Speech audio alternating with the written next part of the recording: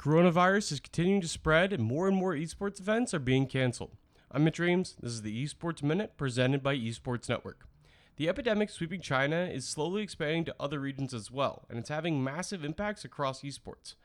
The LPL in China has been postponed through the beginning of the season, although Riot Games says they are planning for the league to get up and running again hopefully by next month. While the LCK in Korea was continuing playing without a live studio audience, the Overwatch League has canceled the upcoming Seoul homestand weekend. The OWL's original plan was to make up the missed events in China in Seoul, but now it seems like that solution may be off the table as well.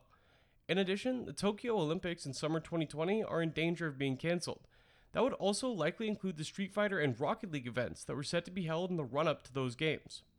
Also in Japan, two major fighting game events in the SNK Japan Tour File and the SNK World Championship have both been postponed until further notice.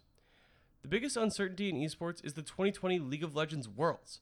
Set for Shanghai, Riot is currently discussing various contingency plans in case that event can't continue as planned.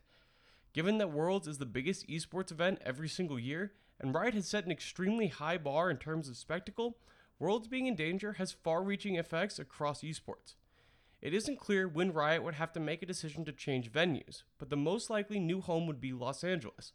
Worlds is set for North America the year after, Staples Center has already hosted Worlds twice, and the proximity to Riot's home office would help with planning and running the event on such short notice. That's all for this Esports Minute. I'll be back tomorrow looking at why the US Armed Forces are focusing their attentions on esports.